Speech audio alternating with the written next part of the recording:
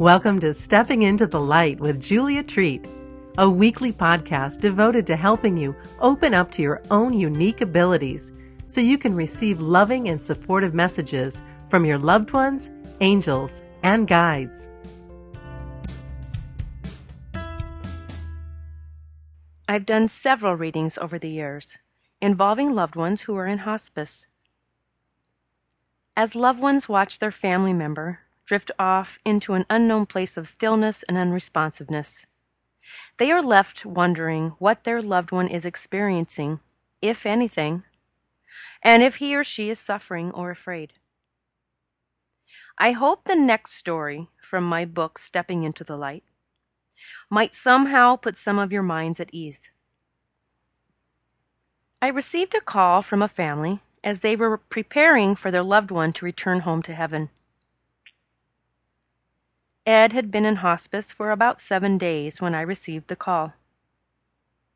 His family had watched him as he faded into stillness and wondered who, if anyone, was there to help him get home. One of Ed's daughters called me and said that she had heard about me. She wondered if I would be available to do a reading over the phone that evening, as she, her sister, and her mother were desperate to know that Ed was okay. He's been in hospice for 7 days now, and he's unresponsive. We just want to know that he's okay, she said. I just happened to be free that evening and agreed to speak with them. I told her that I would call around 7:30 and we would see what we could find out. This was the first time I had ever been asked to connect with someone who was in transition, and I'll have to admit that I was a bit nervous, not knowing what to expect. I was reassured, however, with knowing that I had the ability to connect with an individual's higher self, something I had done on several occasions. But this was different. I was going to be connecting with someone who was at the cusp of leaving the physical plane, and this was new territory for me. Although I was nervous inside, I have to admit that I was eager to see what would happen. I called the family later that evening, and we started their reading. I opened with a prayer, calling in God, the angels, and any beings of light with loving messages for the family. I took a deep breath and dove right in. As the reading began, I connected with Ed instantly. He came in quickly and easily and began to show me so many family members that he was with. He talked of his father and said that his dad was showing him the ropes, something the family acknowledged was a familiar saying of his. I told Ed's wife that I could hear the angels singing Ed home. They sound so beautiful, I told her. They are so happy to see him again. And you had something to do with it. The angels said that you asked them to come for him. They heard your call. Ed's wife answered back over the line, "Thank you, angels. I knew you would come for him." I continued and told them that Ed's soul had already left his body, but that his body just hadn't shut down yet. I described Ed laying in the bed as he showed me what he looked like. As always, the movie was rolling in my head, and I was able to see everything. I told the family that he was breathing labored, and I saw that he had cancer that had spread to his brain. The women on the other line validated this to be true. Ed keeps saying that he's sorry. He didn't mean the things he said. It was the cancer, not him. His wife replied that she knew it wasn't him, and that he would never have said the things that he did. Archangel Michael came for Ed. He's with Spirit now, I told the 3 of them, as I saw a white dove come into the picture, my sign that a soul is with Spirit. Ed keeps whispering in your ear, I told his wife. I can't make out exactly what he's saying, but he says that your heart will know what it is. Ed's wife said that although his body was still going, she had felt that his soul had left a couple of days before. This all makes sense, she said. I have felt him around me a lot today. I continued with what I was receiving and said, Ed wants to thank you for giving him such a wonderful life and a beautiful home. He wants you to know that he's with the child that the two of you lost many years ago. Ed's wife seemed relieved upon hearing this and proceeded to tell me that she had had a miscarriage several years before. I'm so happy he's with our baby, she said. Throughout the reading, Ed often addressed his stepdaughters as my girls, something they said he called them often. Although Ed had been a stepfather to his wife's two girls, he'd always treated them as if they were his own. He loves you girls so much, I told the two girls. You were the best daughters anyone could ever have. The girls on the other end began sniffling, and I could tell that the words they were hearing meant a great deal. Ed mentioned his grandson and said that he would continue to guide him. No worries, I told them. Ed's not going to let anything happen to him. As I was relaying what I was hearing, Ed began to correct me. He keeps telling me to call him Buddy, not Ed, I said. Oh my gosh, his wife exclaimed. That was his nickname. We all giggled for a bit as we waited for anything more from Ed.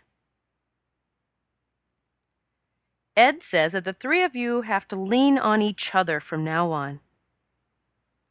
He knows that he was your rock, and he will give you all the support from the other side that he can. He wants you to know that whatever his body appears to be going through, he is already in the light and is not suffering anymore. Ed's wife and daughters were relieved to hear this, as they, of course, found it difficult to watch him lying in that bed so helpless. He says that whatever sounds you hear are just his body shutting down. He wants to assure you that he's not in any pain or discomfort anymore, I continued. Ed wasn't finished yet, though, and I continued to relay several more messages. Ed wants to apologize for ignoring the signs, I told them. I mean, he is so sorry. It turned out that Ed had been sick for a while, but hadn't done anything about it. Yes, I know he is, his wife said gently. He's showing me a big black dog sitting next to him, I continued. Oh my gosh, that's Caesar, one of his daughters exclaimed. Ed says that he just started laughing when he saw that big dog running toward him when he got there. He was so happy to see his old pal. My connection with Ed was so amazing and seemed to go on and on. He spoke of others that were with him in heaven, including friends and family, and he even gave their names. He told his wife and daughters to be open to all of the miraculous ways that he would be able to let them know that he was still around them. He said they would see sparkles of light, a cardinal, and even rainbows from time to time. He told his wife and daughters that he would be lining everything up for them, and that they were to be sure to let him know what they wanted. And he says to dream big, I told them. He called his wife a sweet angel, and thanked her for calling the angels in to take him home. He will love you forever, I told her. And with that, their amazing reading came to an end.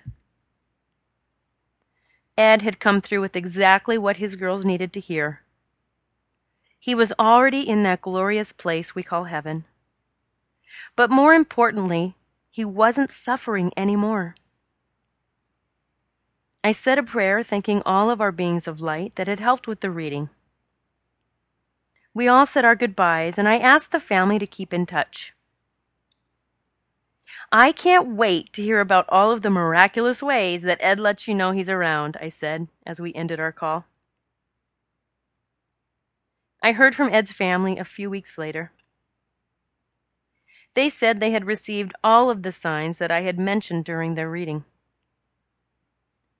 One of his daughters saw little sparkles of light just a short time after his passing, and she continues to see them from time to time. His wife and both girls saw the cardinal shortly after his passing and continue to see it on a regular basis. It often shows up when we need it most, one of the girls told me during a conversation. We know it's Ed letting us know that everything is going to be okay. They report that they have even seen the rainbow on many occasions.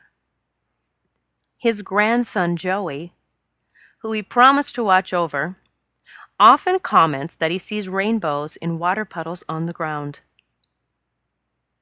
Ed's wife feels him near all the time and reports that their dog, Cooper, who is still living, often drops his toy by Ed's chair. I can feel Ed sitting in his chair, she told me, and I know Cooper senses his presence. Ed passed on the second day of St. Anne's Novena in 2012, a place that has served as a beacon of hope for many people. St. Anne's Novena is the same place where Ed proposed to his wife in 1999. I hope you've enjoyed this little bit from my book, Stepping into the Light. Be open for miracles. God bless.